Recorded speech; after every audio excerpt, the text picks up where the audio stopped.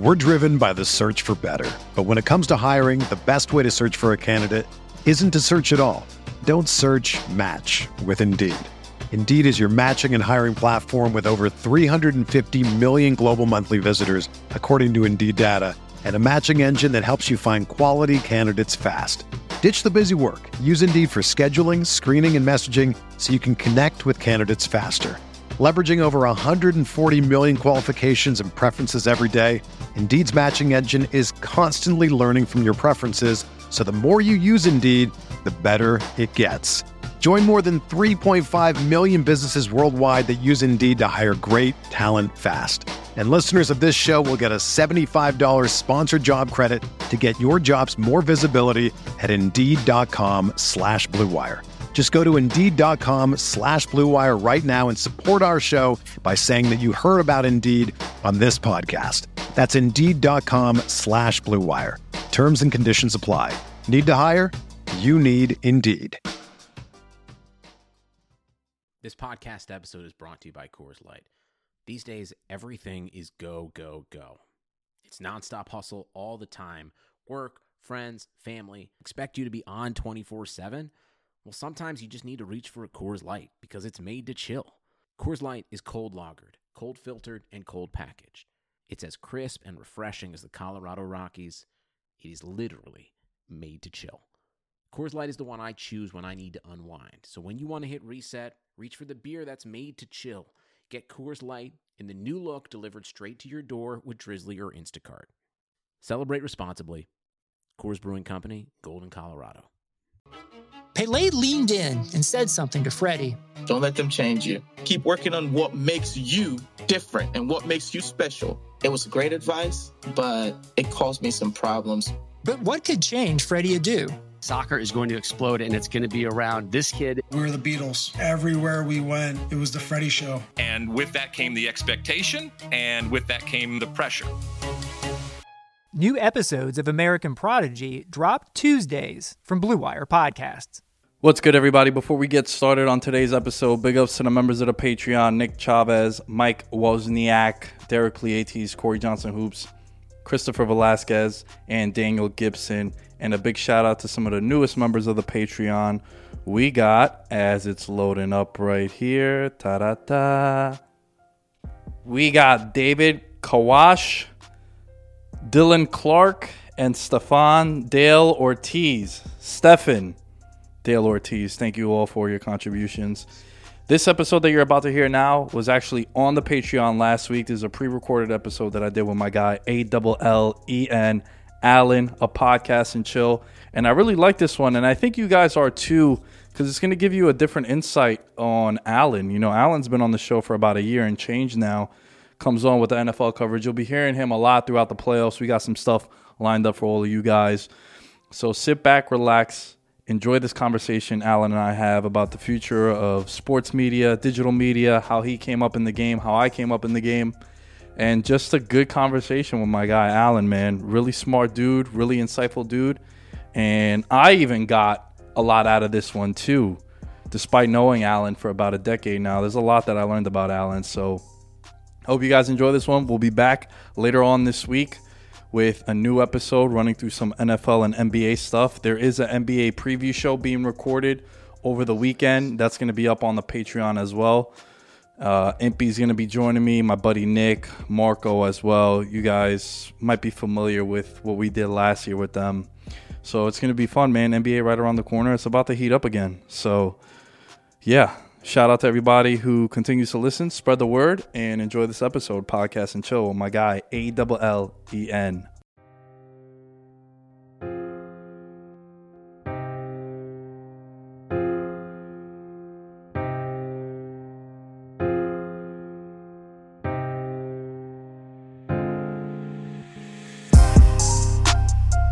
working hard for respect in my city. I'm working hard for respect, yeah. You think you got it, I got it for real. You think you got what I got? This one for those they forget in my city. This one for those they forget, yeah. This dog off the leash and it's ready to kill.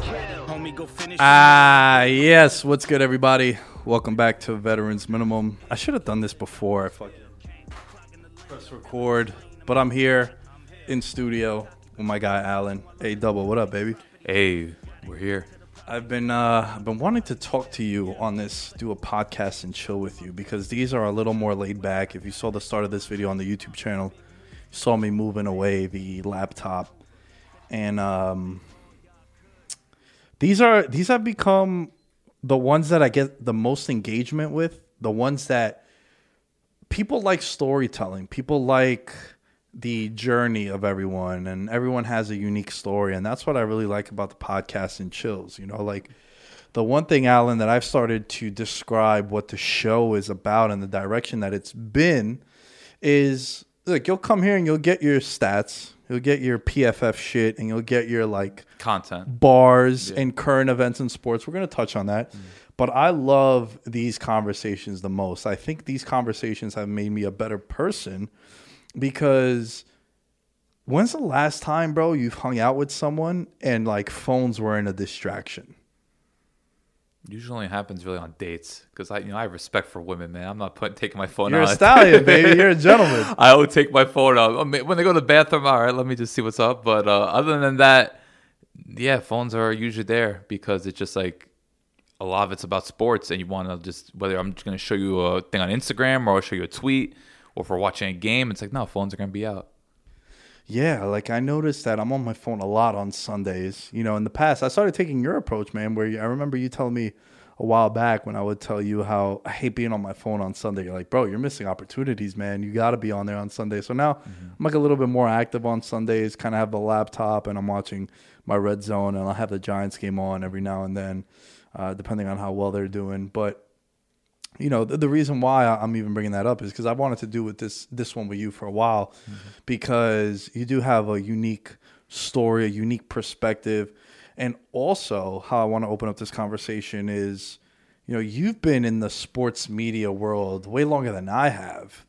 When did you start writing and sort of, let's go back even further. When did you know that this is what you wanted to do as far as like being in the sports world and creating content? I think it was like 2009 I really wanted to get into it, because even growing up, I loved watching those pregame shows, whether it be Fox, CBS, or even ESPN. I just loved the whole aspect of an analyst. Like, we're going to preview games, we're going to highlight a player. Like, I just love the breakdowns of it, whether it be more of a story or more of a technical aspect. So that was always cool to me growing up, just kind of seeing like, oh, okay, this weekend it's Peyton Manning, or maybe we'll talk about Brett Favre. Just growing up and seeing like these players get highlighted, it was just cool to me, and I just loved that. But then I kind of moved more towards the writing side, because I just always, I don't know if it's me being camera shy. Like, I don't mind being on camera, but I just think it's more of a challenge to put words together. Like, I love putting together like 3,000 words if possible. I know now, given everything's gonna be mobile friendly, everyone's looking at SEO, it's gonna be more condensed. It's like 1,000 words, which I totally get. You got to acclimate, but you know, starting out, it was like when I was 16, but I didn't start taking it seriously until like I was 19, because, you know, I was very immature growing up, doing a lot of reckless stuff. But eventually, you know, seeing kind of like Twitter, which I think the best thing about Twitter, just seeing people like rise, you know, being inspired by others, and not necessarily football. It could be basketball, it could be MMA. You know, Ariel Helwani, you know, we've had him on the show. He's my guy. You know, getting inspired by that. I think if you have the right people that you follow and the right people that you consistently see their work, you get inspired by that. So I think that's what really helped me mature. It's just seeing people in different outlets doing their thing. It's like, damn, if they're doing this, why can't I? So that was kind of my approach when I was 19. So how old are you now? 27. 27. So we're 2 years apart. It was weird because I did not think this was going to be something I'd be doing.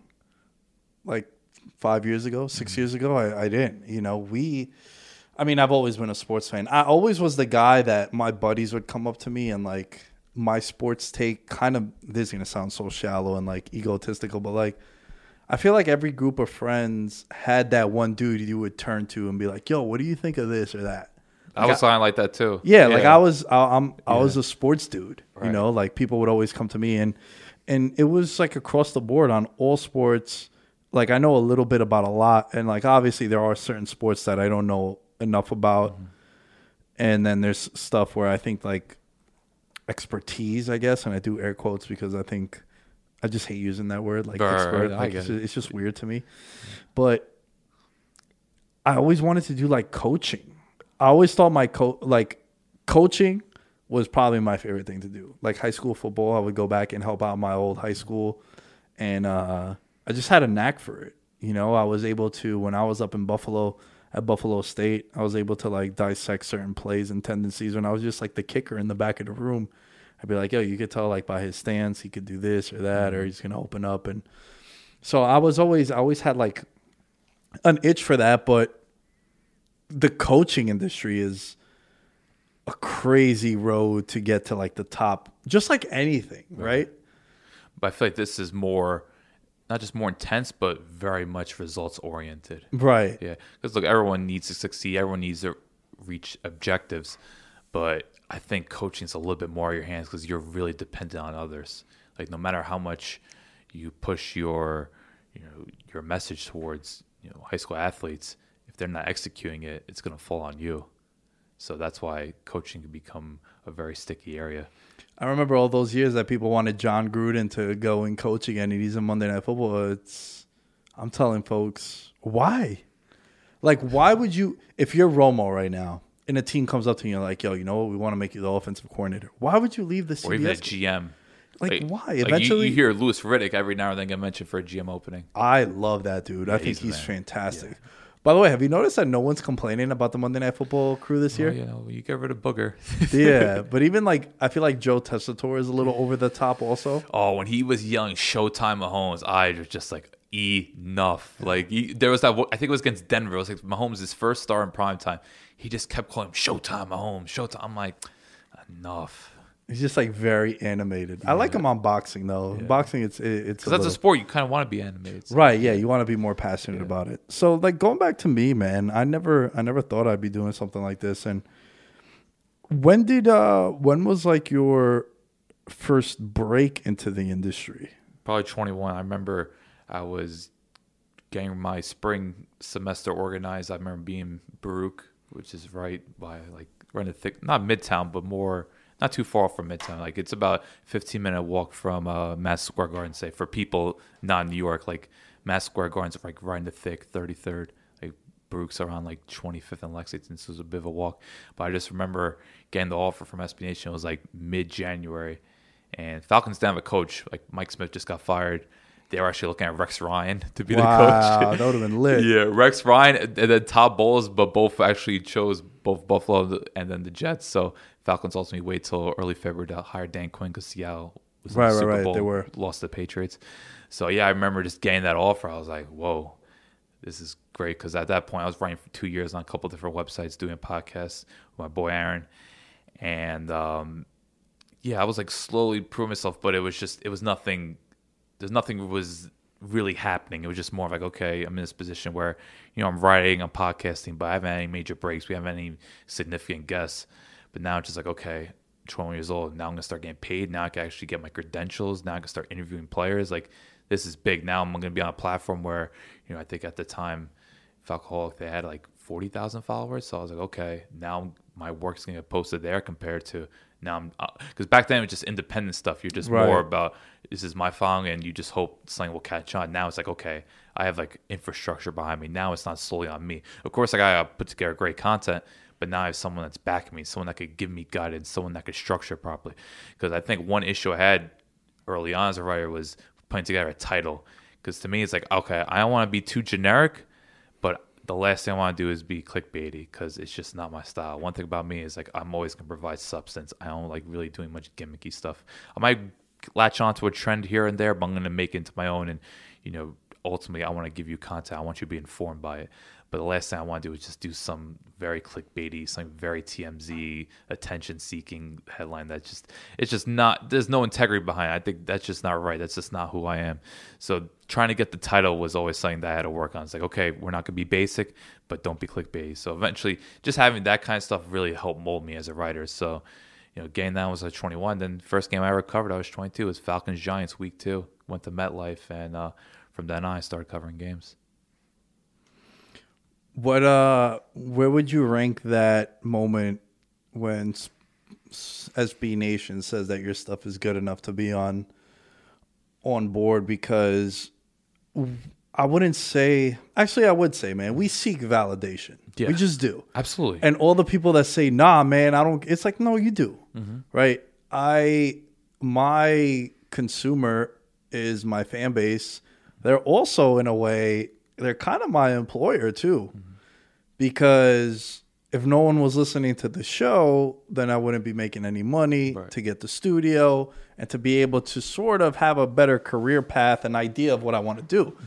So the idea of like, I don't care what people think, I think that's corny to me. I think that's inauthentic. I think that's just you trying to be way cooler than you really are. Or people that don't read comments. Like, I get there's some trolls out there, but like, you have to be able to take constructive criticism, and you have to realize, not everyone's out to get you. Like, even if someone has like 32 followers, they actually might have some quality criticism. They might have some comment where you have to take into consideration. That's one thing, I've learned over the years. I really like streaming on Twitch, even though I haven't done it in a while, and I don't do it as consistent as I once was, because, when the football season comes around, man, a lot of things take a back seat. And, I've had conversations with my parents in the past, and they know like football it's a lot, because it's not just football.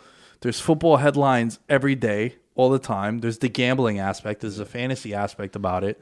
There's, you have, this year you had the NBA in the middle of this too because of COVID. You have all this other shit that's going on. And look, I'm not happy that that's how it is, but that is how it is too. It's hard for you to find a happy balance between both personal and business. And that's one thing that I've really struggled with throughout the years, and I still continue to struggle with it. I would think I've done a better job.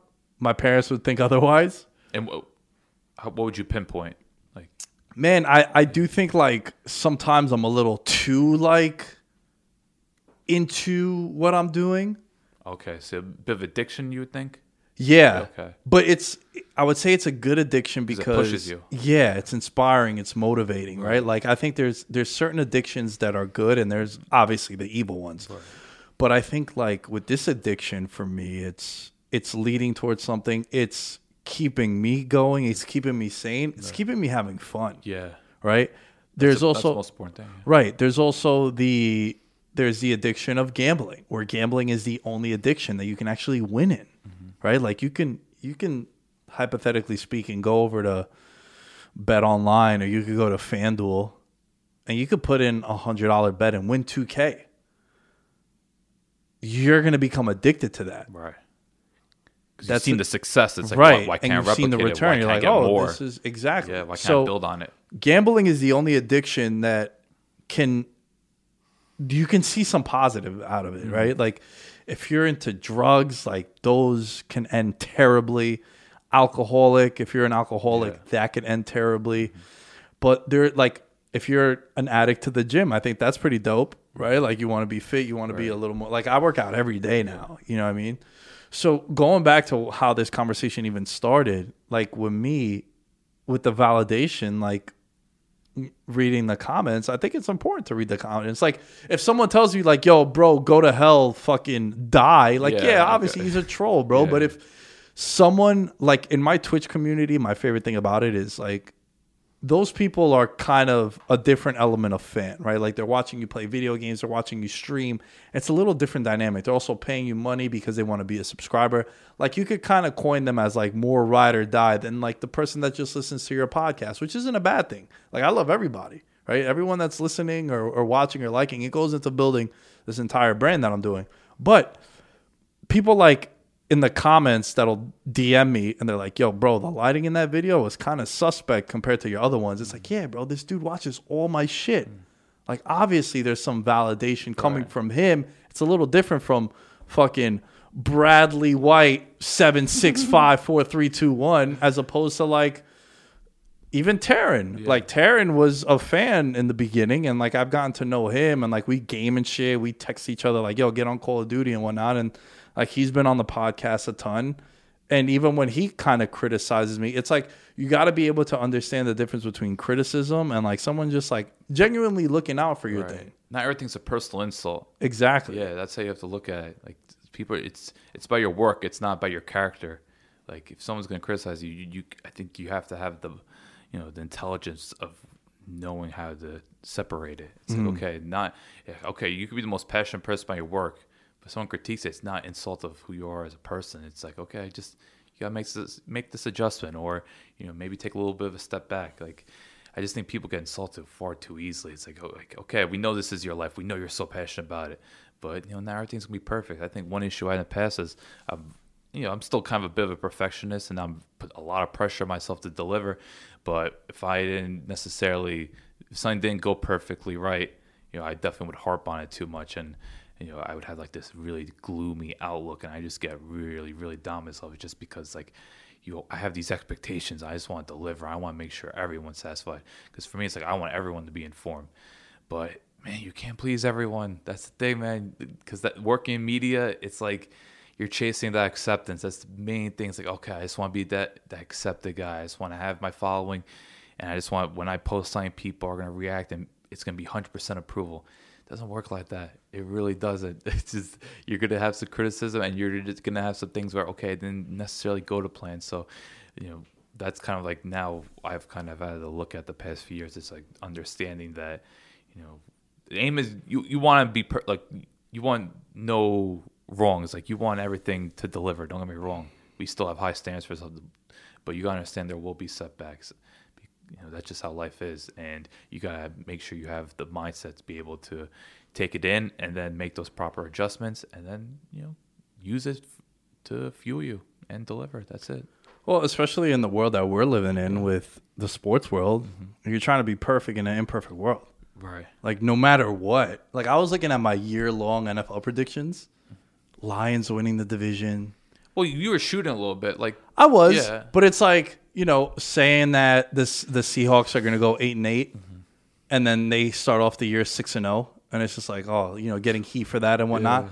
But it's just, you got to understand that. I always bring the analogy of sports betting, how professional sports bettors strive for 55%. Dude, 55%. You could be a professional sports bettor. If you were to tell me right now, like, yo, the rest of the season from this point on, you could pick 55% of your games, I'd ask you for money and let's go invest it. Because that's something that's so difficult. So in the sports world, you see it all the time. Like, I've stopped trolling people like, oh my God, you told me to start Mike Davis over A.J. Brown or some shit. Yeah. It's like, bro, if you give me the facts, if you give me the stats, you give me a compelling case. Yeah, if you give me a case, like, I'm gonna listen to it, and then whatever happens, happens. Like, one of my buddies a couple of weeks ago, he was like, "Yo, I really, really like." He's like, "I really, really like DK Metcalf this week, from DFS." Okay. I was like, "Yo, I'm kind of leaning more Lockett than Metcalf. Why do you like Metcalf?" And he gave me all the reasons. The game I'm talking about is the Cardinals game. Lockett goes for 12, 203. Right. And it's like, yo, I hear you. I hear what you were saying. And it's just like, sometimes it's a coin flip. It's shit out of luck. Right. Going back to the conversation about DMs and reading comments, bro, when I linked up with Blue Wire, it was because Kevin DM'd me. He's like, hey, man, I like your stuff. I want to bring you on board. Do you have a chance to chat? What if I was an asshole and I was just like, fuck that, man. I'm not reading no comments. I'm not doing this. I'm not doing that. Being very standoffish. Yeah. That's one thing you don't want to be in the industry. If you're standoffish, you start getting a reputation. People don't really want to interact with you. And then you're potentially losing on opportunities. I hate seeing people calling out people in the same industry as them, in the sense of, like, you see it a lot in fantasy. You see it a lot in sports betting. Like, oh, my God, you had David Johnson ranked so high. Clown. Is this you? Yeah. I hate is this you culture. Right. It's in the Mount Rushmore of things that drive me crazy. Because, like, bro, that person, you can network with them. Going back to how you said about Twitter. Like, Twitter is tremendous for networking. Yeah. All right? Usually everyone's email is there. You could DM them. Most people you could DM. And I hate this is you. It's like, yeah, bro, my bad. We all have bad takes. I thought Jared Goff was a top 5 quarterback in 2018. Yeah, now it looks ugly, but fuck, let me rock. Right. It's like, look, we all have takes, and we all watch, and we try to see, okay, you watch enough tape to gauge an opinion. It's like, okay, we're going to put enough information behind it. That's what we believe in. If it doesn't come to fruition, look, we got to take it. Because one thing I think you see a bit of an issue is, and this comes from maybe analyst journalism aspect, is more of, people not admitting their wrongs. Like they'll trying to. That's a big one, dude. Yeah, making kind of excuses for why didn't a team make the playoffs, or why didn't this quarterback progress, or why did this general manager make this draft pick, or draft pick's another one. That's another thing. Like if a team didn't draft a certain player, I just think there's times like, okay, you can make enough of a rational reason behind you making a decision, but you gotta be just accountability is so big in life, man. Accountability anywhere. It's like, okay, I made this mistake. This is what happened. If it was dumb, fine, I'll admit to it. But if it was something that I thought I had a credible opinion on, fine. But I just think you have to be able to address that in a very mature manner. I just think there's too much now. It's like, oh, I got it wrong. So what? Like, I usually get this right. Like, all right, you usually do what? But we're talking about this now. Let's focus on this. We just have to analyze things one by one rather than just give this overly dramatic, long overview of something when we're just focusing on one particular topic. Dude, where do you see media, sports media going as someone that came into the ranks as, I guess, a writer to now like, bro, I'm never writing anything.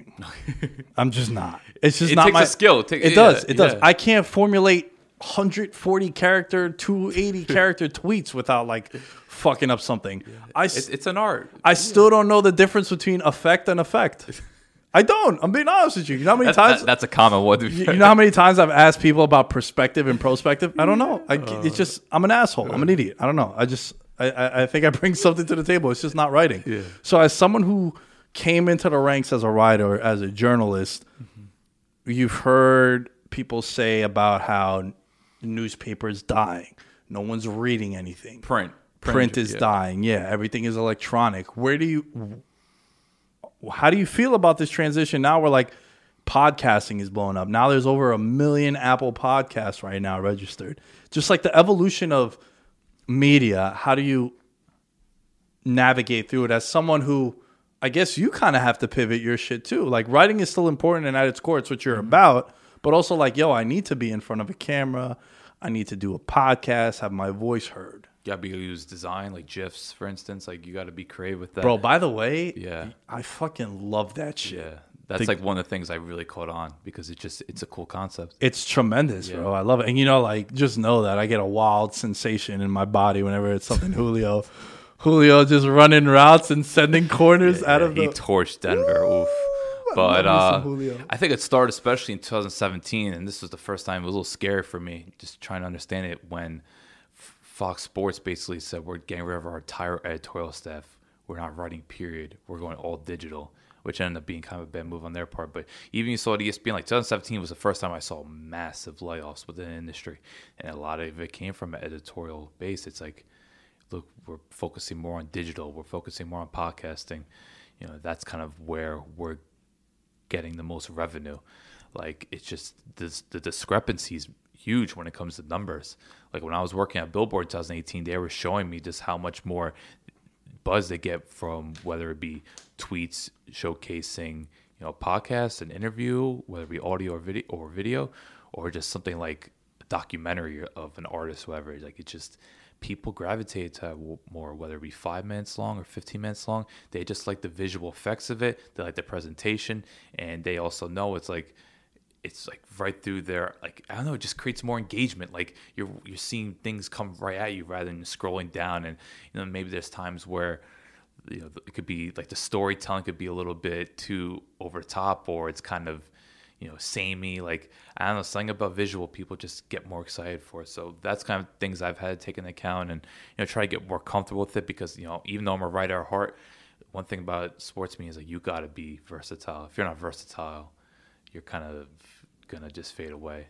Even guys that are older, like I know people in their like 60s and 70s, they came into the industry and they're back in the 70s and 80s, they've been covering they were covering Roger Staubach and Joe Namath, and then they went to eventually Warren Moon or whatever. I know I'm just passing on right. But there are guys that okay, they have their experience, they have their 30 years, they don't really have to acclimate because look, they got their following, they got their audience, and I think they're pretty content with what they're doing. But people at our age now, it's like we're not content, we're just trying to evolve, we're still pushing.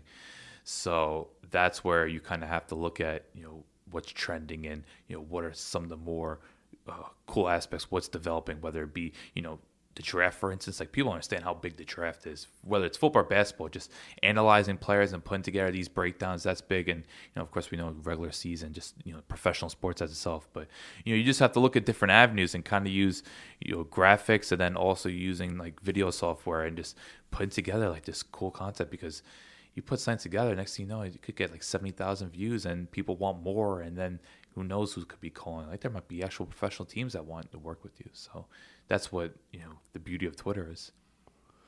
Yeah, no, you're right, and you hit on a lot of topics there about the viral moment. Everyone seems to think that viral moment is going to change things for you, and it might. It could be a building block. That's how I look at it. It could. Yeah. It could. Like, fucking that dude Dogface, right? Like, he drank that cranberry juice and he's on the skateboard, and now this guy is he blew the fuck up just off that.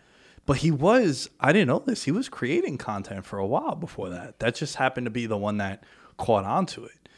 I had a video go viral, got like 3.2 million views on like Instagram and Twitter, my Daniel Jones that's what I was gonna guess video. But like, I got like 500 to 600 followers off that. Yeah. I got some more downloads on the podcast following. Some people stayed. Next video I put up got like 120 likes. Right. Not 1,000, just 120. Right. So it's understanding what works. Like, sometimes dumb shit is what catches on.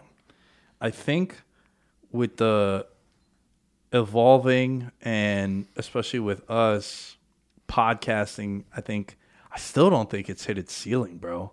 Still don't think podcasts have really gotten to the point where I think it's going to go. Like, I really do think that the Joe Rogans of the world, Bill Simmons, Charlemagne the God, who have launched their own networks, and then like big multimedia companies are coming in and like buying the rights to them. Right. Like, that's where I think the future of podcasting goes. And what you were mentioning before about, you don't want clickbait stuff. You don't want to hop on a trend, though you might follow it a little bit just to see if it works for you or not. It's all about personality, though. Right. Yeah. You also don't want to be inauthentic, right? Like, everything that I promote or talk about, it's things that I care about. That's why I think it resonates with people. I mean, the people that I listen to and I'm a fan of, it's people like that. I've had multiple companies that want to sponsor things, but it's like my demographic is 18 to 35. More girls are listening to the shows now than before. Nice. And it's like, I'm not going to fucking promote some like erectile dysfunction thing. Like, it's like, well, I've heard that be promoted a little bit too. Yeah, it's like, sometimes you have to, and I get that. But for the most part, it's just like being authentic to your brand and your audience, because then eventually when you do tell people to go somewhere, they go and do it. Like, when I write in the Discord on the people that are in the Discord for the show, and I tell them, like, hey, man, can you guys retweet this or repost it? Bro, within 5 minutes, it's like 20 retweets right off the bat. And then the algorithm drives it up a little bit more and whatnot. Or I'll drop a link from the Instagram that I want promoted. But they also know that I don't do this all the time. Like, I don't ask them to go and repost something I don't ask everyone to do it for every episode. Right, the Narcos episode, when I had the guys that fucking took down Pablo Escobar, I was like, hey, can you guys like promote that? That'd be really cool for me to do that. Or like, if I have like, when we had Ariel Helwani on, like, like if it's something extreme and dope like that, like, I want more eyes to see it, and I want to make an emphasis of it being promoted in a certain way. But I do think that the future of podcasting, and I've been talking a lot about that the last couple of episodes, because I really want to show people that it's still not where it's going. Because to me, it took off in 2013. That's when I really saw it grow. So you have to look at it in a way. It's like, okay, it's 7 years now. So with more time and more companies investing in, like you mentioned in networks before, I think that's where we're going to see it, I guess, grow, where, you want to see what the structure is going to be like, what actual sponsors get more. Because you obviously see a lot of sponsors, and sponsors are the main driving force behind it when it comes to, getting that, revenue. And so I'm curious about that as well. Just, how many more? Because you look at what Spotify is doing. Spotify is taking huge investment into it. Like, they're really putting, like, when you saw the Joe Rogan deal, it was like, whoa, okay, that's a bit of a game changer. Yeah. And then what Charlemagne, like you mentioned before, he's doing with the Black Effect Network. And now they're getting actual shows on board, like things that weren't necessarily on podcasts, but now they're kind of, because the thing is, like, you could turn videos into podcast. That's why podcast is kind of like a vague term when you look at it. Like, I love, favorite thing right now I'm watching, been watching for a bit, All the Smoke with Matt Barnes and Steven Jackson. I can't say enough good things about those dudes. They're kind of like a show that was just on Showtime, but now they could convert into a podcast with audio. So that's why it doesn't exactly have to be a podcast. It could just be, you could be your own studio and post a video, but there's people out there, millions, that if they're commuting, and whether they're driving or taking the train, me taking the train, I have an hour and 15. I just want to put my headphones in, and that's how I'm going to get my content, and that's how I'm going to become educated, or how I'm going to laugh. I don't like telling people that I do a podcast. I tell them I do a show. Okay. I have a brand. Yeah. I feel like podcast limits you. Like, I remember hearing this analogy one time. Eric Thomas said, if you write a book, don't say you write a book. You wrote a book. Mm-hmm. Say you're an author. Because an author means that more things are coming. Right. You wrote a book. It's like, all right, that could be it. Whereas if I tell people you have a podcast, like, nah, man, there's video. There's a studio now. There's editors. There's segments. Yeah. There's promotion. There's a network backing it. There's a lot of shit that goes into it. And it's just creating more out of one thing. Like in the past, it was just audio. Now it's like, all right, man, let's put it on the YouTube channel. Let's also cut it up and promote 5-6 clips that we think are funny, interesting, thought-provoking. Promote them on Instagram and Twitter. Mm-hmm. And you just drive content back to the podcast, which at its core, that is the bread getter for the show. That is really what is paying the bills.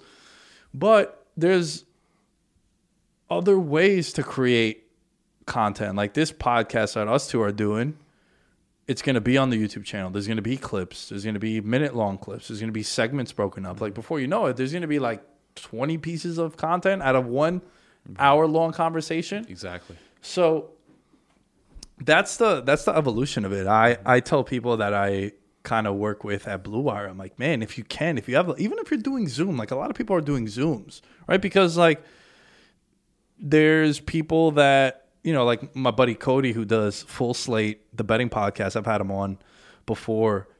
He's in New York. His buddy is in Virginia, I think. Right. It's like, obviously they can't do a fucking in studio because of the commute, but it's like, do it on Zoom, save it on Zoom, cut up a clip or two, right? Like you just create more content. So that's kind of where I'm at with the whole content creator business, turning shit into a brand. I do think that someone like you, man, I really like that you really carved out that lane with the gifts.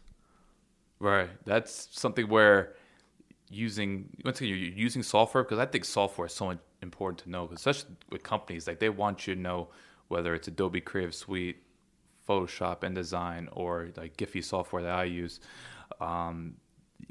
Or if you work in the marketing field, it's like HubSpot, MailChimp. Like, it's just so much software out there that you could use to enhance your brand or enhance the company's brand, depending on what your position is. And I think that's what you have to use. That's why I think the tech world in general is just so fascinating, because you don't know what's going to be developed that could just really exponentially grow. Like, you see different apps being developed, and it could really help your daily life. It could be something as simple as Lyft, or it could be something like a Blue Apron.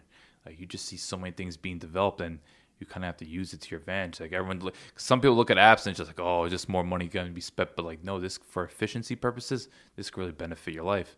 And that's how I kind of look at it when it comes to using different sorts of software, or using, social media networks. It's just like trying to take things and applying it, and just, show it to audiences, but also giving them a fresh perspective of it. Like, I'm not going to just take something and, take someone else's opinion and use it. It's like, no, it's got to be organic. I want to like actually take a deep dive into it and give them some sort of, words that, will inform them, and then make them want to see more of it, because it's a constant, consistent thing, when I do, whether it's GIFs or, different sorts of videos. All righty. Pepsi is back thanks to a lack of natural athleticism or commitment, or overbearing sports parents. Fewer than 1% of 1% of people will ever play professional football. But instead of entering the NFL, they've joined another league, the League of Football Watchers. This football season will be different, and Pepsi is here to get you ready for game day, no matter how you watch. Look, I am a little insulted by this ad read because the boy could hit a 50-yard field goal. You know what I'm saying? So maybe we are part of the 1% of 1% of 1%. But anywho, let's get back to the read. Pepsi is a refreshment you need to power through any game day because Pepsi isn't made for those who play the game. It's made for those who watch it. Pepsi, made for football watching. And while we are here, might as well bang out another one. Hey, yo. Indeed is back. 2020 has already reshaped how we work, and it's almost over. Businesses across the globe are challenged to be their most efficient, which means every hire is critical. Indeed is here to help.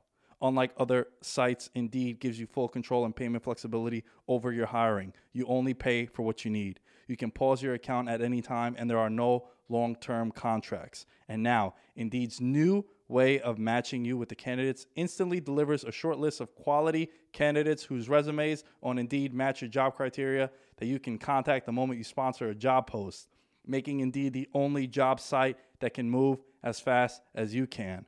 Right now, Indeed is offering our listeners a free $75 credit to boost your job post, which means more quality candidates will see it fast. Try out with a free $75 credit at Indeed.com/BlueWire. This is their best offer available anywhere. Go right now to Indeed.com/BlueWire. Offer is valid through December 31st. Terms and conditions do apply. And let's just bang out one more while we are here. BetOnline. Football is back in full swing. You might not be at a game this year, but you can still be in on the action at BetOnline. BetOnline is going the extra mile to make sure you can get in on every possible chance to win this season. From game spreads and totals to team player and coaching props, BetOnline gives you more options to wager than anywhere else. You can get in on the season opening bonuses today and start off wagering on wins, division, and championship futures all day, every day. Don't forget to use the promo code BlueWire at betonline.ag. Head over to BetOnline today and take advantage of all the great sign-up bonuses. That's all one word, Blue Wire. BetOnline, your online sportsbook experts. So you mentioned before about how you got to interview athletes and players and shit. Mm-hmm. That had to be a surreal one, right? Unbelievable. Like the first one? Who was the first one? Do you remember? In person or a podcast? Give me both. Podcast was, ironically, Jamal Anderson, the Dirty Bird himself. Wow, let's go. Yeah, legendary Falcons running back. Super cool dude. He's still someone that's, I've interviewed him quite a bit. He's still like a fan at heart. He's just someone that's always very joyful. Like he's just someone that's very animated. Because you have some retired players that are kind of jaded or they don't follow sports much. He just loves, especially the topic of running backs. He was one of the first running backs I think had over 400 carries. Like he ran the ball, I believe, like 428 times that Super Bowl season. Christ. And his career ended like 3 years later. But like he loves talking about running backs in particular, and he still has that old school mindset. But in person, like it wasn't a one-on-one, but like quarterbacks kind of have their own press conference. So I went to Matt Ryan's, so I had a couple of questions with Matt Ryan, which was obviously cool. But when it came to, I would say, the locker room, I believe it was, I want to say Tevin Coleman. It was just like a brief thing. But I remember interviewing Tevin Coleman. It was like his rookie year. And then Leonard Hankerson. Like, it was like 2015 Falcons. Oh, my God. Yeah, like it was. Leonard Hankerson. Yeah, like those are some of like the beginning days. But then by like 2016, like the first time I got really starstruck was Dwight Freeney. That was. Did you say he called you sir? He called me sir 3 times, and like because I was just asking him because it was him versus Jason Pierce, and I was talking about what's like playing under Dan Quinn, just when it comes to like gap schemes and just how you kind of adjusted now being like a part-time player, situational edge rusher, and like he's 36 and at the time I'm 23 and he just keeps calling me sir. I'm just like, dude, like I was like 8 years old watching you, like what are we doing right now? But it was just like those kind of moments are really cool.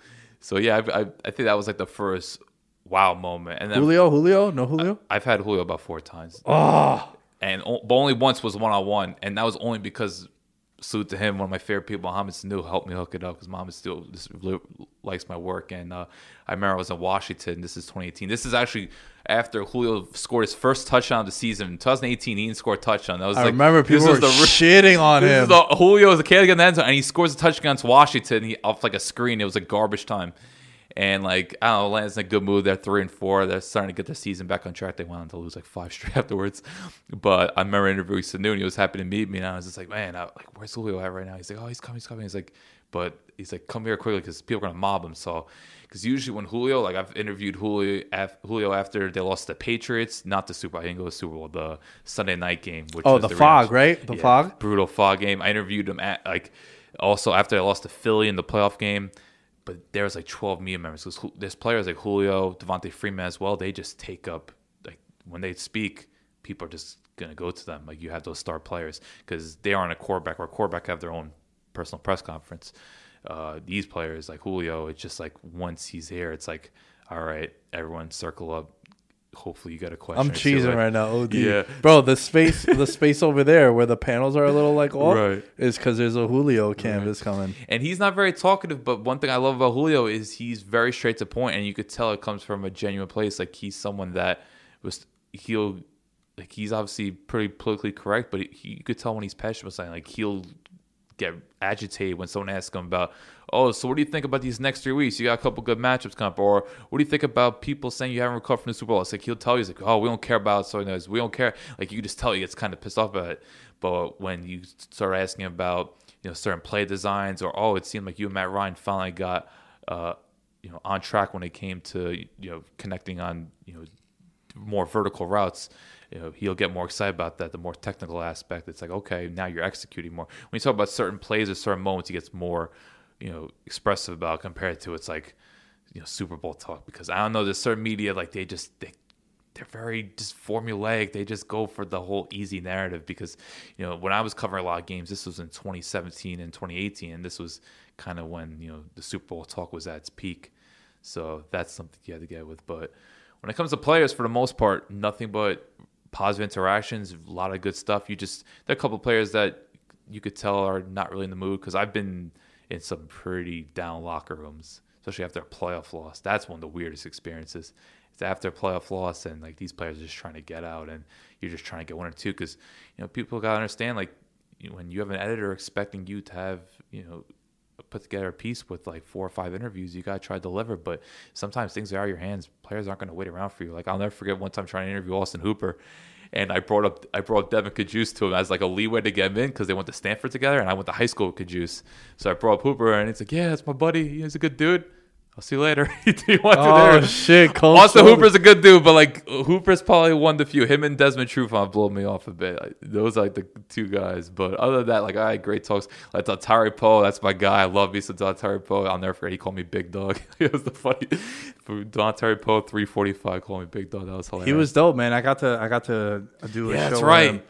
He's cool. Yeah. I hope he gets an opportunity. I don't know what happened with Dallas, but I hope he gets another chance.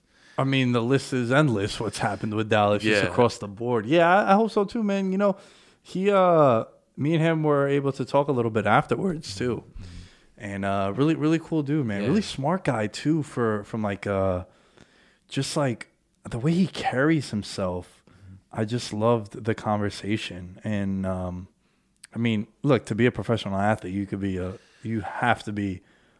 The football IQ is just like tremendous. You have to do so much studying, and even for defensive linemen, he was able to tell me about like gap control and shit, right, especially a guy in his position because he's a nose tackle. He was saying one thing that he brought up to me, something I knew from like playing high school, but like he really like gave me like 10x. Mm-hmm. He's like, yo, a lot of times if you see a defensive tackle and he has zeros across the box score, he's like, he's actually played a really good game, especially if like the linebackers behind them, because one thing about that is, like if Dontari Poe is getting double teamed and then the linebacker behind him is making 12 tackles, that means that he's taking up those double teams, freeing up for the linebacker to be able to go and do what he got to do. And he's done it, whether it's for Derek Johnson, Deion Jones, or even when he was in Carolina with Luke Kuechly. That's kind of things like the 2-gapping where it's like you're commanding all that attention and then that frees up space for the linebackers to penetrate and get those tackles for a loss. So, no, he makes a great point. Yeah, he's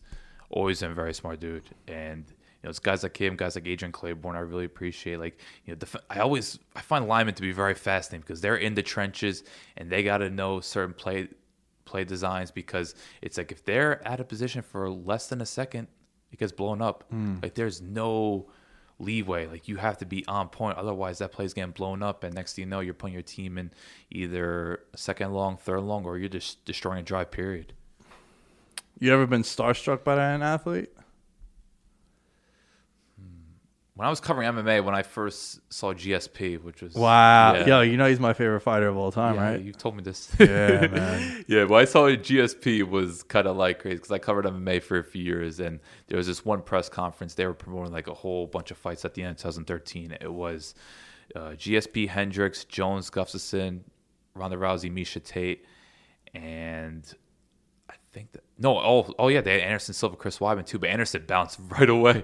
Anderson's like, I gotta go to Brazil, I'm out. So I didn't get to see Anderson, but I remember seeing George, and I was just like, whoa, like this is crazy. Ronda was pretty big too at the time, but something about GSP, just his like legacy and just like, I don't know, he just has that aura of just dominance, and he's just such a respectable person. Like, how can you not look at GSP and just be in awe of him? Because he's just like the picture perfect athlete. Like, if you want your kid to be an athlete, how do you not look at someone like George St. Pierre? Yeah, man, his career is really fascinating, right? Being able to two-division champion. I think he's the GOAT. Me too. Also, like his losses, he avenged them. Matt Serra, yeah. And I think with him, just never the one black eye on John Jones is like he's been popped for PEDs, right? And I think that has something to do with where you rank them. Because if John Jones was clean cut, you just look at the resume of guys that he beat and when he beat them. Insane. It's unbelievable. But Hall of Fame after Hall of Fame. Exactly, yeah. And icon after icon. Yeah. I do want to mention, though, Warrick Dunn was close, too. I remember after this was opening night, 2018, Falcons-Eagles. Falcons again lose in the red zone. Oh, man. Those games against the Eagles, like every time they will lose on like 15-10 or 12-10, like it was just some ugly games, but they were big time games, and I met a lot of good people there because these were nationally televised, whether it be the playoffs or how big the opening night is for Thursday night. Right. And I just remember I was going to Dan Quinn's press conference. Oh, so I just see Warrick Dunn. I'm like, whoa, and I was just like, hello, sir. I was like, pleasure to meet you. Everything's like, hey, what are you doing? I was like, oh, I'm just trying to go to a press conference right now. So we had just had a brief interaction. I was like, yeah, I'm like 25 years old, but man, growing up watching you, absolute treat. I brought up DVD. DVD is Dunn, Vic, Duckett, back in the prime days of Atlanta Falcons football. And he's like, oh, man, you watch it. Like, it was just a good conversation. And Warrick Dunn was there because he works a lot in the community when it comes to building houses for, lower class people. So I think he's always been like a big ambassador of football. So again, to talk to him was like a really cool moment because, it's like when your favorite team, you watch them when you were, 9 years old or even as a teenager. It's those moments like, whoa, like I remember me, Michael Turner. I admit that was a little bit of a cool moment too because that's like top 5 for me. I love me some Michael Turner, and that was like another moment. Like you obviously don't want to fanboy out, but it's just more like you give him a firm handshake and you just show him your appreciation. Do it in like a most polite manner and keep it moving. That's what I kind of do. Yeah, I think that's the best approach. I think they like it too. Right. I was able to meet a lot of wrestlers a couple of years ago when SummerSlam was in town. Mm-hmm. And that was like, that's when I realized that I could be in any situation with people that I'm a fan of and be able to keep my composure. Right. It was like seeing Triple H, Big Show, right. Roman Reigns in the elevator with him. Mm-hmm. I was in the elevator with Roman Reigns and just like looking over at him, and I was like, yo, man, I'm a big fan. Yeah. I was like, I respect what you do. Just fist bump, walked out. He's like, thanks. It was like 3:30 in the morning. Right. And no picture, like just I'll never forget that. You know what I mean? Because I think that's what it's athletes, celebrities, like they just want to have like a human conversation. Treat them like a human being. Yeah. Like, okay, you can show your appreciation, but don't like get on your knees. Like, don't do anything over the top because it's just like they've seen this before. It's like they don't really want this. But if you have like a nice positive interaction, that'd be cool. Like, I'll never forget meeting I'll never forget. I met Jim Jones and Cameron while I was at Billboard. Let's go. And I was like, whoa. Dipset. I was like, killer Cam, killer Cam, you know. And it was just cool. Just dap him. I was in a suit that day too. I was dressed real nice. And like, yo, what's this dude dressed up in a suit for? And it was just a cool moment. Give him appreciation. And I think they were just trying to promote something. But it's just stuff like that. You just give a dab, have a brief conversation. Just maybe try to give them something that'll either make them laugh or make them think, oh, wow, you remember that? That's something that I think it builds something, like it gives them something to think about, and it just creates like a real positive moment. And look, if they want to interact with you more, that'd be cool. Like that was something I love with Dan Hardy. I met Dan Hardy at Luke Thomas' show a couple years ago, and I just gave him a shout out on his interview with Masvidal, and he wanted to talk to me more. I was like, well, your thoughts on this and that. So I had actually like a good 10-minute conversation with Dan Hardy at Legends of all places too, right in the thick of Let's go, baby. Yeah. Home base. So stuff like that. It's like you don't know how they're gonna react. Like there's some people, it's like, oh wow, they have interaction. It's like, man, I want to kind of talk to this guy more. You got me a good mood. So, and who knows what that could lead to. So if I could give any advice for that, it's just treat them as human beings, show your appreciation, and off the top of your head, maybe give them something to think about. And who knows, maybe you can have even more of a conversation. And who knows, maybe they can inspire you further. You know, I've definitely had that happen to me before.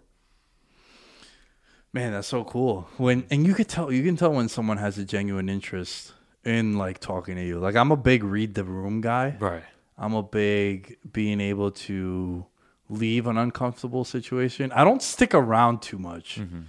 Like if I know that, you could just tell, man. If you're not an idiot, you could tell that person really don't want to talk to you right now. Yeah. Short and sweet, and just move on. Right. I think with me, man, I think literally the only person that will leave me starstruck is right over my shoulder right now.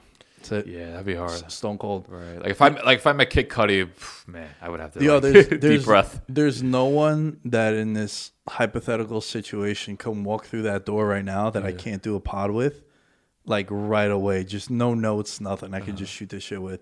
Stone cold, I would need a second. I might cry. I gotta gather. I might like cry and need to gather my thoughts before I can press record with them. I gotta just gather my thoughts. I just gotta do this right. That's my goat, bro. Yeah, that's why he's over the shoulder in all the videos.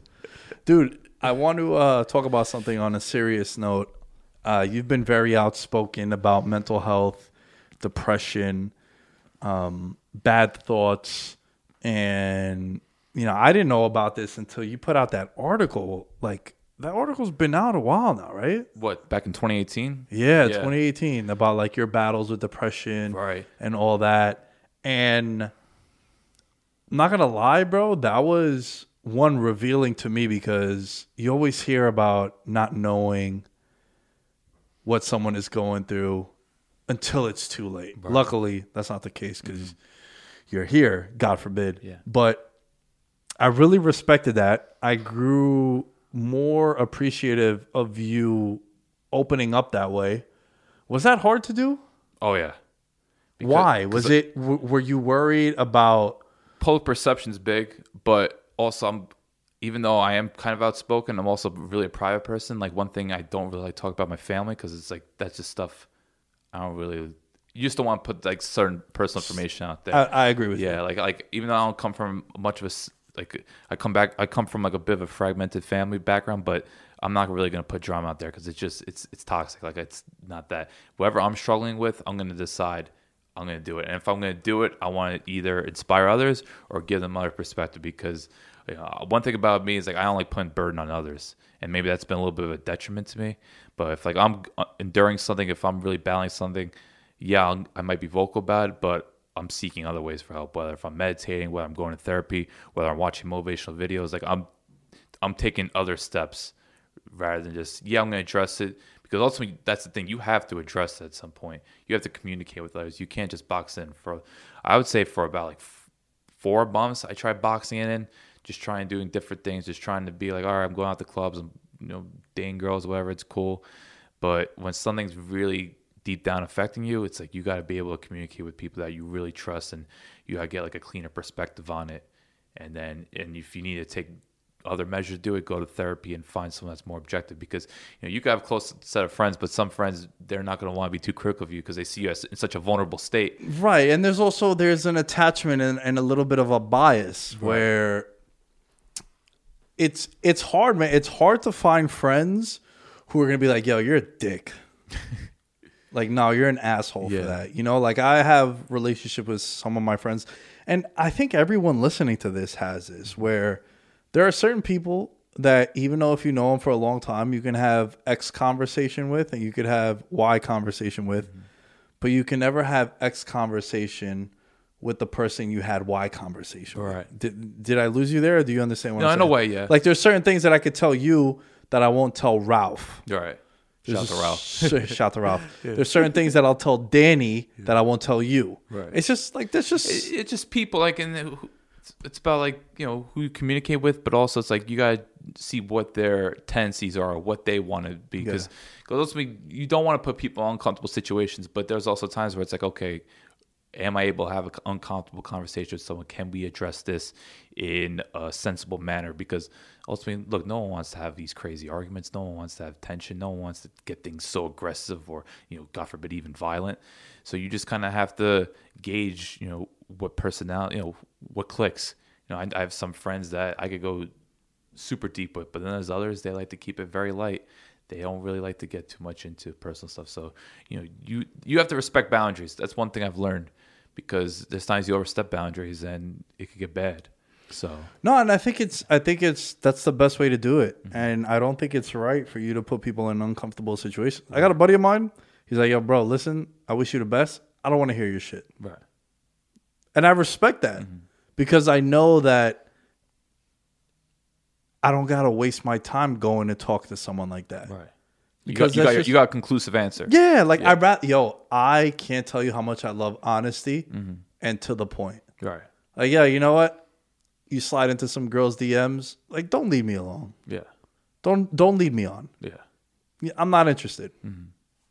Cool. Right. I will not bother you again. I won't call you a bitch. I won't like do the fucking, oh, you're ugly anyway. Like, no, that's not what I'm doing. Right. Like, I like straight to the point. Right. Just tell me. Exactly. Like, yo, not interested. I don't want to help you. This and that.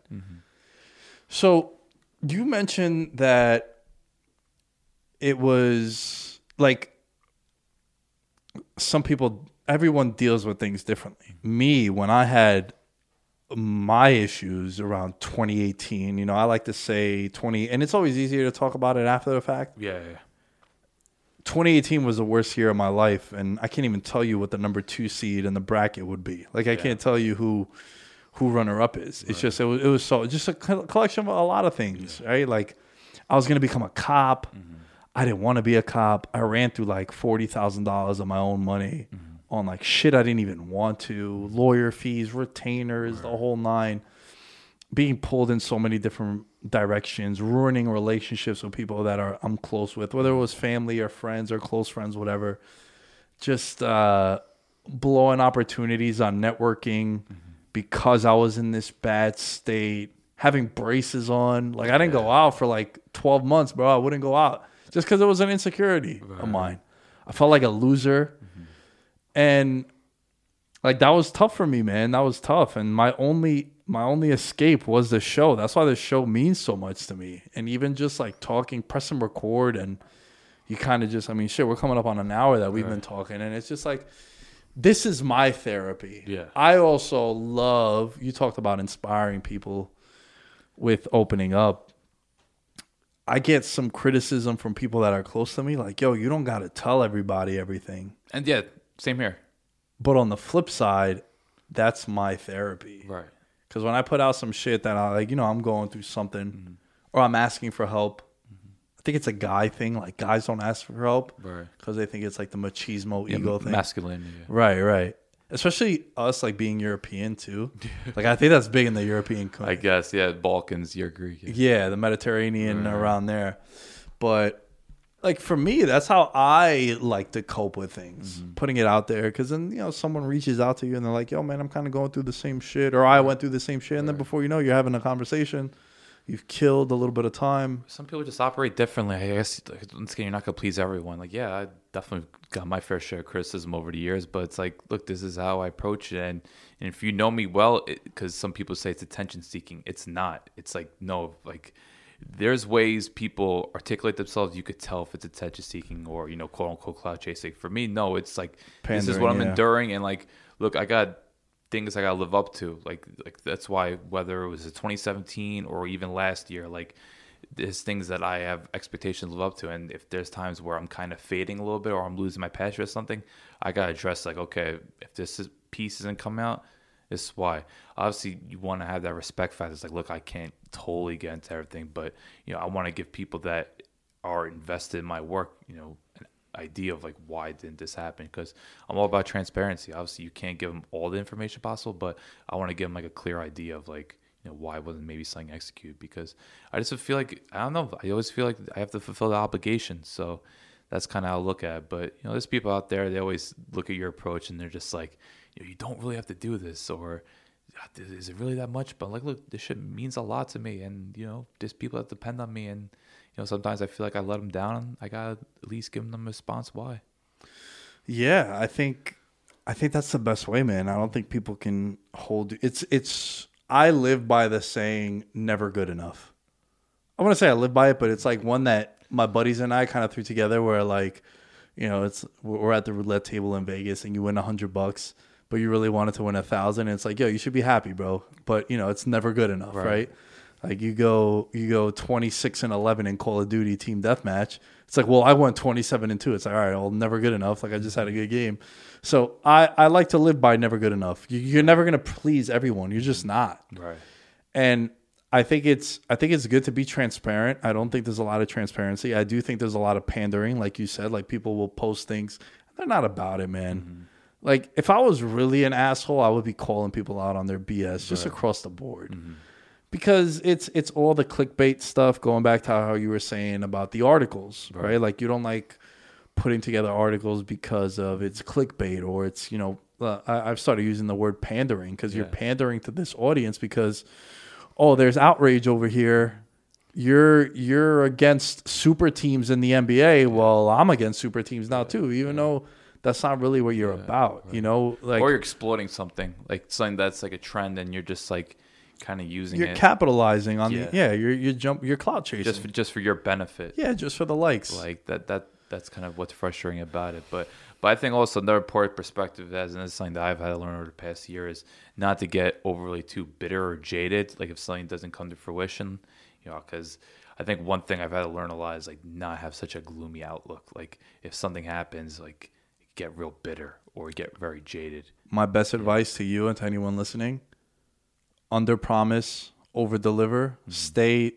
Stay mellow, right? Like I know that's Carmelo's saying, but don't be a roller coaster, man. That's the worst thing. You want to kind of be just on the train tracks. Mm-hmm.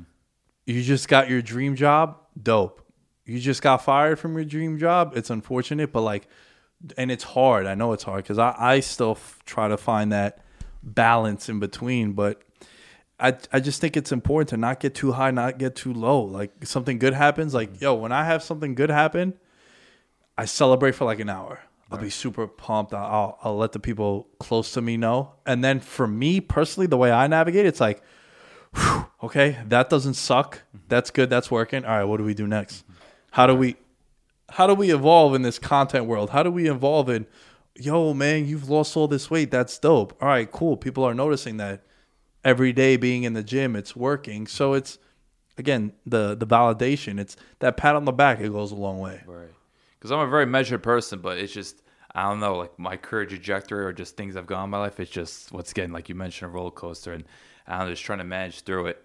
And you also have to handle it properly. Like another thing is like, everyone likes to talk about, okay, weed helps your alcohol. It's like, okay, I get there are certain benefits to it, but long term, it's just not. Like I'll admit, like last year, I think I developed a bit of a drinking problem, even though it wouldn't look like it physically. It's just like I became too reliant when it came to coping with things, and it just became like affected my work, affected my sleep, and just ultimately you wake up the next morning, and just like you're looking around like, damn, now my energy's not here. Now I can't be as productive. It just throws off like the next 2-3 days, and you still have that thing lingering over you, whatever, maybe. It's just like, oh man, this isn't healthy. And then it affects relationships. Like I had breakups over it.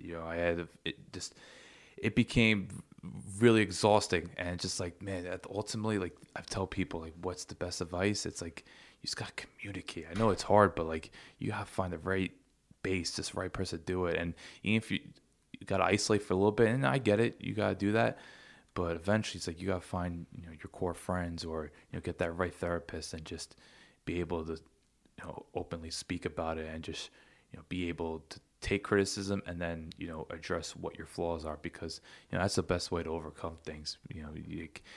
Alcohol, weed, it's just like those are just minor remedies, but long term, it's just like, nah, this isn't it. Was the stuff that you were doing from a content perspective and everything that you were involved with, was that a way to help cope with the demons you were facing? At first, yes, but 2017 that definitely helped me when I first got depressed. And I think just looking back on 2017, it was just a lot of industry stuff. And maybe it was some company stuff that was kind of affect me, but I just think, yeah, it's a bit of a leeway, but ultimately, no, it didn't help in 2019. And I think that's why eventually I leave SB Nation. It's just because I think I just needed to take a step back. I was burnt out. Became really jaded. And I'm not in a position where it's like, if it's like prolonging, I don't want to affect your product. Like if I'm not emotionally invested in it, it's like I'm not going to damage it. So I'm not going to damage myself because I know I'm capable better, but I got to take a step back. So at first it did, and I think it does, but it also depends on the severity of the situation. And this was just too overbearing for me. I stayed through because I'm just committed. I have a contract to live up to, and we're in season, and I'm just like, look, I want to make sure I deliver. But eventually got to the point, like once January hit, I'm just like, man, I am just burnt out. It has been a pretty traumatic year. Just let me reevaluate things. So to keep it, I don't know, to have like a general answer, I think it can, but it depends on the severity and it depends on how you handle it. But look, some things get very traumatic, and there's some things you just can't overcome, and you got to have the wherewithal to just be understanding where it's like, okay, this isn't it. Like I gotta make adjustments. I just gotta take a step back, because I keep doing this, I'm just hitting a wall. Because one of the worst things is having creative block, but then you get jaded, and then it's just like once you get jaded, it's like I'm just showing up right now. I'm putting together like 1,300 words, or I'm doing podcasts. Like even last year when there were some podcasts we did, I was just like, all right, talking about football is great, but like I'm not really that excited. I got this like. I'm just trying to build it. I'm trying to keep things moving, but like, no, this is hurting. Like I'm trying to stay strong right now, but this is not it right now. Like I'm just trying to stay focused, but deep down, there's a lot of rage going on. But I think that's why like it just helped to take a step back. But now that all that's over, it's like and then eventually with the pandemic, it's just getting more clear-minded, because I just don't think you could really pursue something without being clear-minded. No matter what adversity you're facing. Yeah, we all face adversity, but if something that's that damaging with what I went through, or even having like something like suicidal thoughts, it's like, nah, man, you probably got to take a step back, because ultimately you're damaging yourself, and you're damaging your reputation and the people that trust in you. So value yourself, man. That's what my whole thing is. Like you gotta look at acceptance. That's one of the biggest things, because for me, working in media, it's all about, yeah, you're chasing acceptance, but you gotta have self-acceptance. If you don't have self-acceptance, you're gonna get eaten alive. And that was happening to me for a bit. So once I understood, okay, I have this acceptance, I know I'm capable of, I know that I could do great things.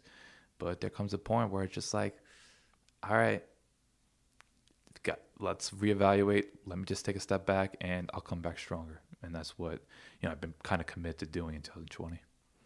No, man, that's really good that you could be honest. You could be transparent. At the beginning of this football season, you kind of told me that you felt burnt out and that you didn't want to commit because you felt like you weren't like all in. And I respect that, because I'm not really going out on a limb. This was mentioned on the Future of VM episode when we used to have the old bunch together.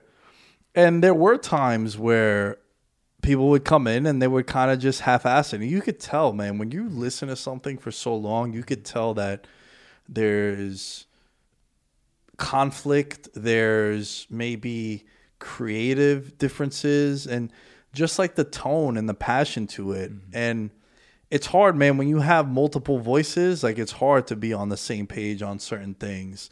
That's just like in general, right? Like going back to what you said about communication.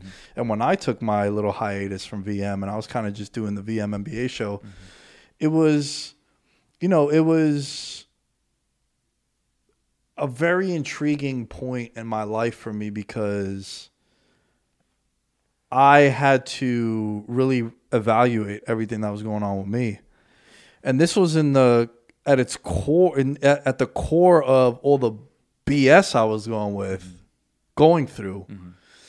And it just got to a point where like I had to make a decision, and ultimately I went into this route of content creating. I couldn't dump any more money into becoming a cop and like paying retainer fees and shit. It was just draining, bro. Dude, it's hard to save money, man. It is. And to have like $50,000, $60,000 to your name, and I wanted to get a food truck. And then the food truck was like, oh, you know what? Let's wait and see if you become a cop, because you got sold on like the benefits and like the pensions and shit. Right. That's security. Security, right? You know, paid vacations. Because you have these different options, and you have to like really assess. You know, everyone talks about the pros and cons, but then you really have to look at the passion behind it. It's like, am I going to be really motivated to do this? Is it really going to push me?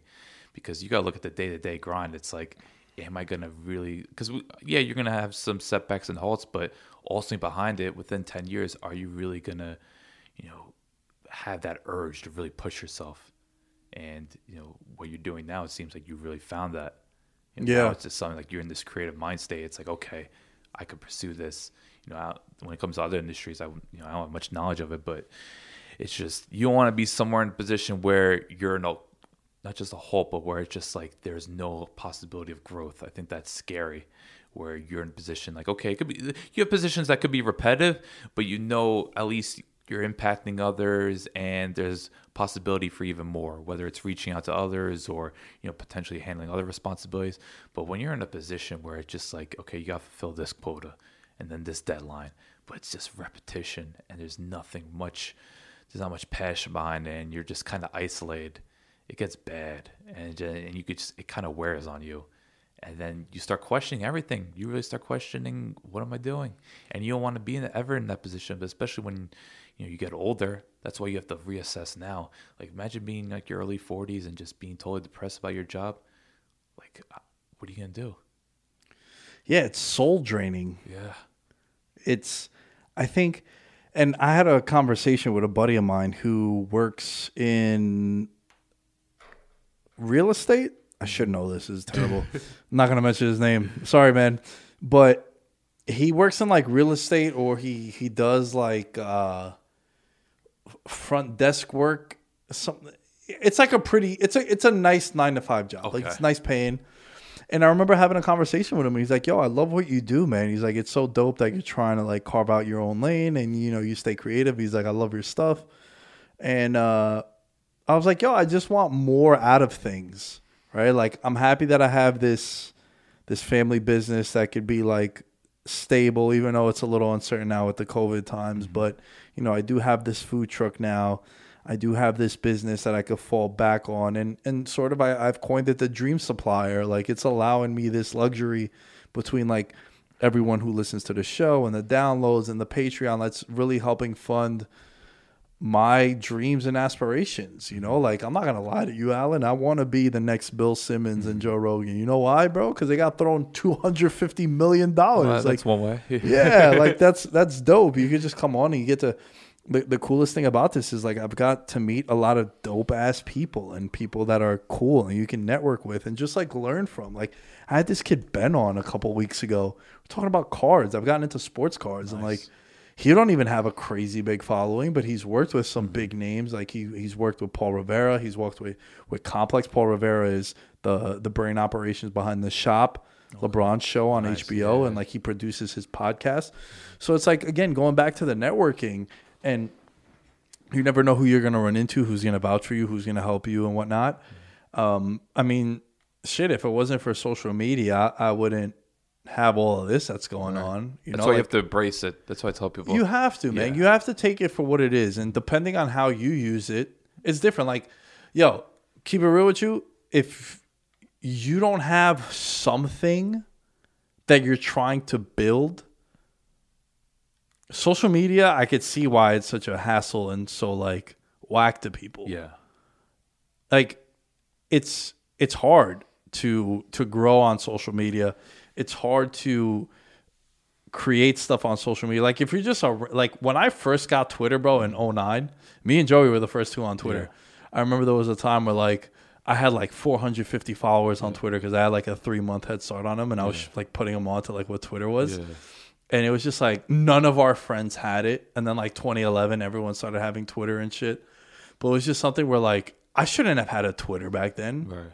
Because, like, what was I doing? I don't even know what I was tweeting or posting or doing.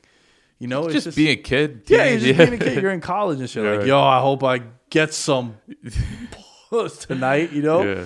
So it's just, I understand what the issues are with, like, social media and, like, the creative, being in that space of, like, creativity and whatnot. You know, like me, man, I just don't want to. I like telling my story from now because it's easy for you to say it when you get there. Right.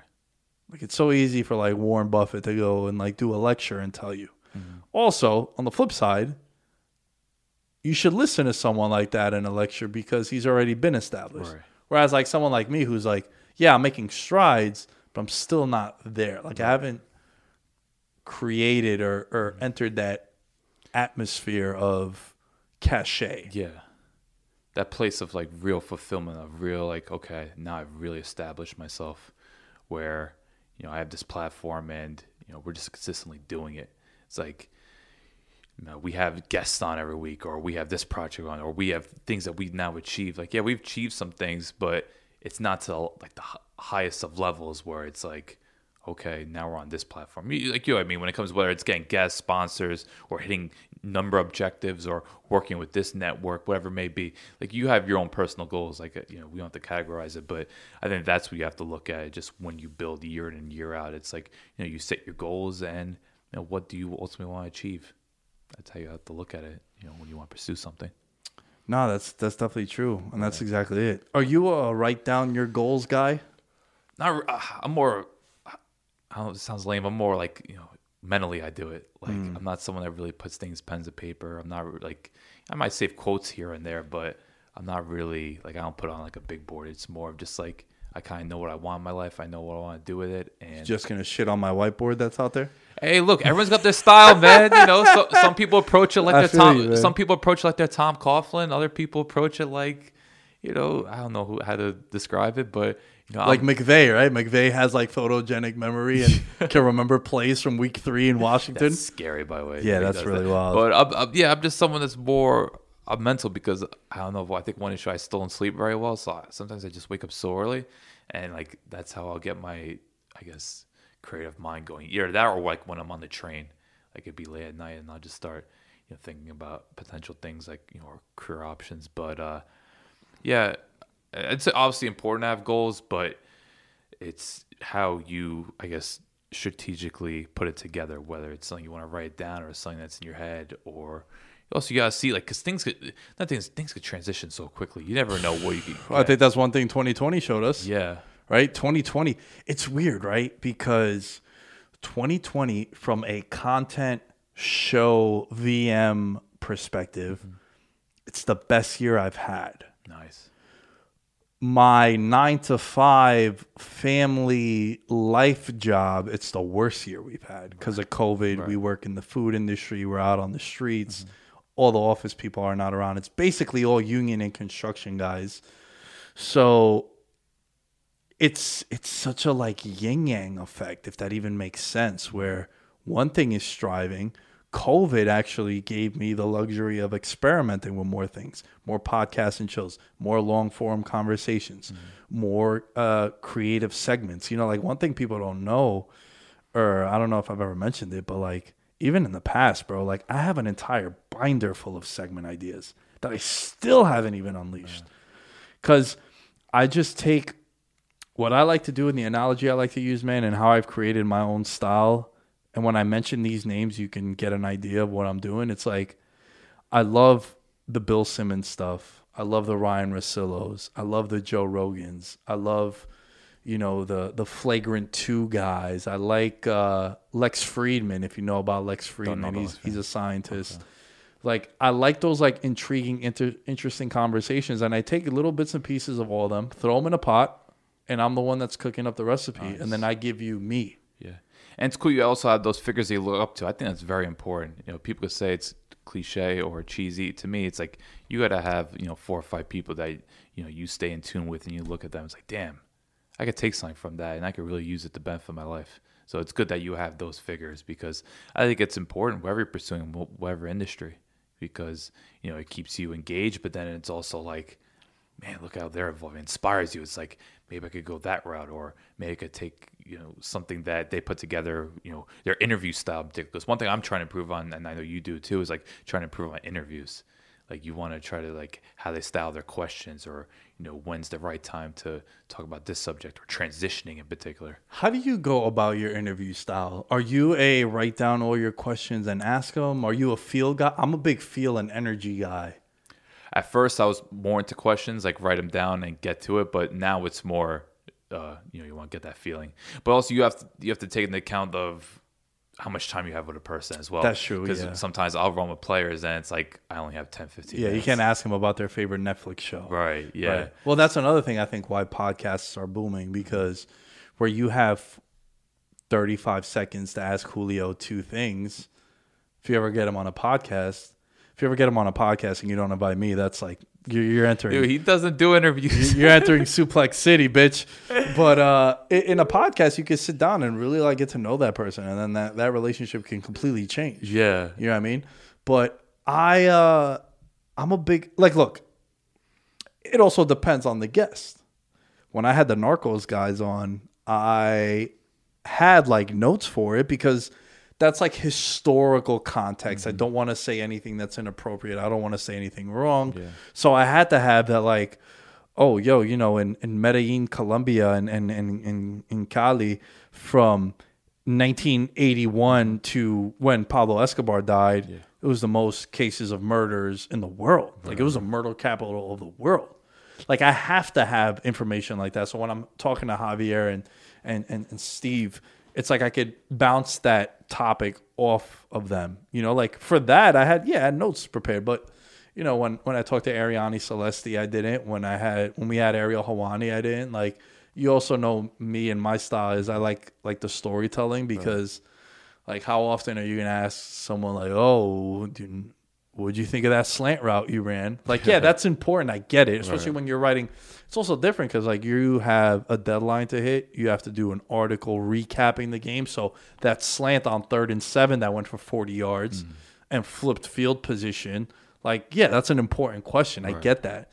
So I do think context is very important. But I always have, like, I'll know what I'm going to talk to my guest about. One thing that I'm doing better to sort of ease up my guests is kind of give them an idea of like what I want to talk to them about. Sounds like the tone. Yeah, the tone, and like, I want to talk about like how you got into your craft. When did you know you'd be a pro? And then like I want to ask you some funny, dumb shit too. They'll be like, yeah, all right, man, cool. Like, and then it's a feel, In the past, when I first started doing the podcast, and I didn't know no better, dude. Like, I didn't know. We were basically going off like what Tim would tell us because he was in the journalism world, but he was more of a writer. So like even that was new territory for him as well. So when we would do the show, I would have like the questions, and like what I noticed and what worked for me was, well, what didn't work for me is, say I was asking you like, Alan, what do you think of that 3rd down play that you converted when you guys were down 17 and it kind of jump started your offense? Yeah. You'd give me an answer, and bro, I wouldn't pay attention to shit because I was really worried about getting question 2 in. It's like, well, you just talked and like, yeah, you didn't. I didn't give you no feedback. You didn't like entice me to give a follow up. It's very robotic. Yeah, that's what I've learned to improve on and continue to. I do think I do a pretty decent job on it. Like I get to what I want to ask them. And I've never left the podcast where I'm like, damn, son, I wish I would have asked them about that. That's important. Yeah. Because there's times I definitely have that in my mind. I'm like, that would be one of the bullet points that I would put down, like when I talked with Jessica I didn't know how to ask her about the Valentina KO. And then she brings it up the first time. I do like a follow-up, but I don't ask her about it. And then she brings it up a second time. At that point, I'm like, all right, well, I need to like... Right. And I just flipped it in a nice way. I was just like, yo, you seem to be in high spirits about this. Like, let's not beat around the bush. That's a knockout that's going to be seen forever, especially in the women's... I mean, shit, that was a crazy knockout across the board. Right. But I was like, yo, you feel like you're in good spirits. And then that turned into a 15-minute conversation about like, yo, it's fighting, bro. Like, that shit's gonna happen to you. Like people get like DC has gotten finished. right? Majority of fights have been finished once in their career. That's the nature of the sport. It just happens. Comes with the territory. Exactly. So you're just gonna dwell on it. Like the ones that dwell on it never progress. Like McGregor's been stopped twice. Yeah. You know what I mean? So like it's just part of the game, especially in the fight game.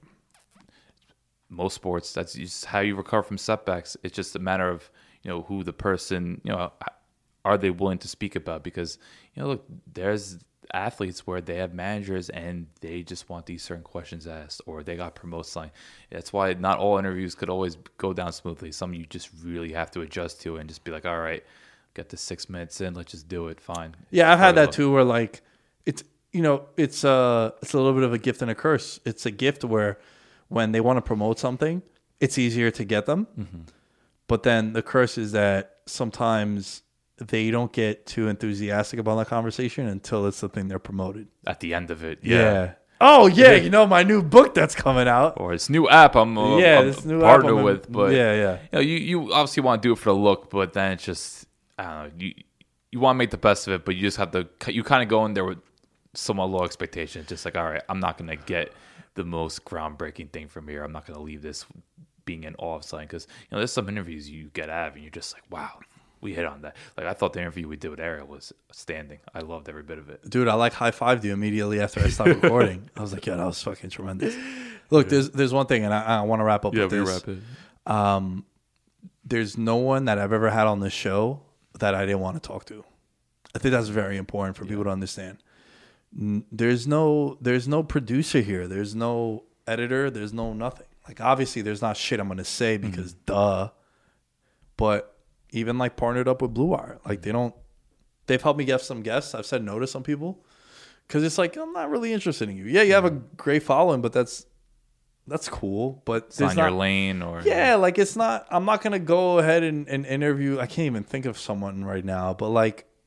Bro, I'm into like 5 or 6 things. Yeah. I'm into video games, betting, sports, wrestling, music, and like I'm a naturally curious person. I get that from my pops. Okay. Like my dad will be like, nature or conspiracy theories? Or? Nah, like I'm into sports conspiracies. Okay. Like I do think there's another form of life somewhere, but like I'm not gonna go into a rabbit hole about aliens. Okay. But I do think the universe is massive. Mm-hmm. But like JFK conspiracies, I don't like. That's not my thing. You know what I mean? But like, yo, was it a frozen envelope when Patrick Ewing came here? Like, I'm into that kind of stuff. Okay. You know what I mean? Like, do they call fouls against LeBron to make sure that it's the Warriors and the Cavs and like? I'm into sports conspiracies. So I that's why I think people resonate with the show, because they know that there's a genuine curiosity with me, and like I'll never give you something that I'm not proud of. That's important. So that's something, because I think it all comes down to integrity. Don't let anyone ever attack your integrity. That's like my whole message. Obviously you want to stay positive, but when you're putting something out there, anything you do in life, it's just like make sure that's maintained, because if you get too down the rabbit hole of chasing fame or chasing some sort of network connection, it could get a bit damaging, and then who knows what that could lead to. So for me, it's just like maintain who you are, your identity, and obviously stay open-minded, because that's one of the most important things. But just maintain your core base and just knowing ultimately what you want to accomplish and how can this person benefit you, because as they say, if it's not beneficial, it's artificial. So look at something that could benefit you and benefit potentially others, and look to make a difference. So that's how I think you should always approach it when it comes to podcasting, doing it specific interviews or videos, any sort of thing in the content space. Just make sure it's beneficial. My guy, I've been looking forward to this one. I got a lot out of this. I hope the people enjoyed it. Storytelling at its finest. Alan, where can they find you if they want to contact you? Alan_Sturck. That's ALLEN_STRK. I appreciate you, man. And we'll do this again. Absolutely, man. It was a blast. You think you got it, I got it for real. You think you got what I got? You think you got it, I got it for real. You think you got what I got? This one for those they forget in my city. This one for those they forget. Yeah. This dog off the leash and it's ready to kill. Homie, go finish your meal. I'm coming for real. Taking that food right off of your grill. Nikki too ill. Can't let it drop on me spill. Clogging the lane. I'm feeling the strain. I'm here for the spot to be filled. Not to be cocky, but all of you watching while I'm in the cut paying property bills. Got it.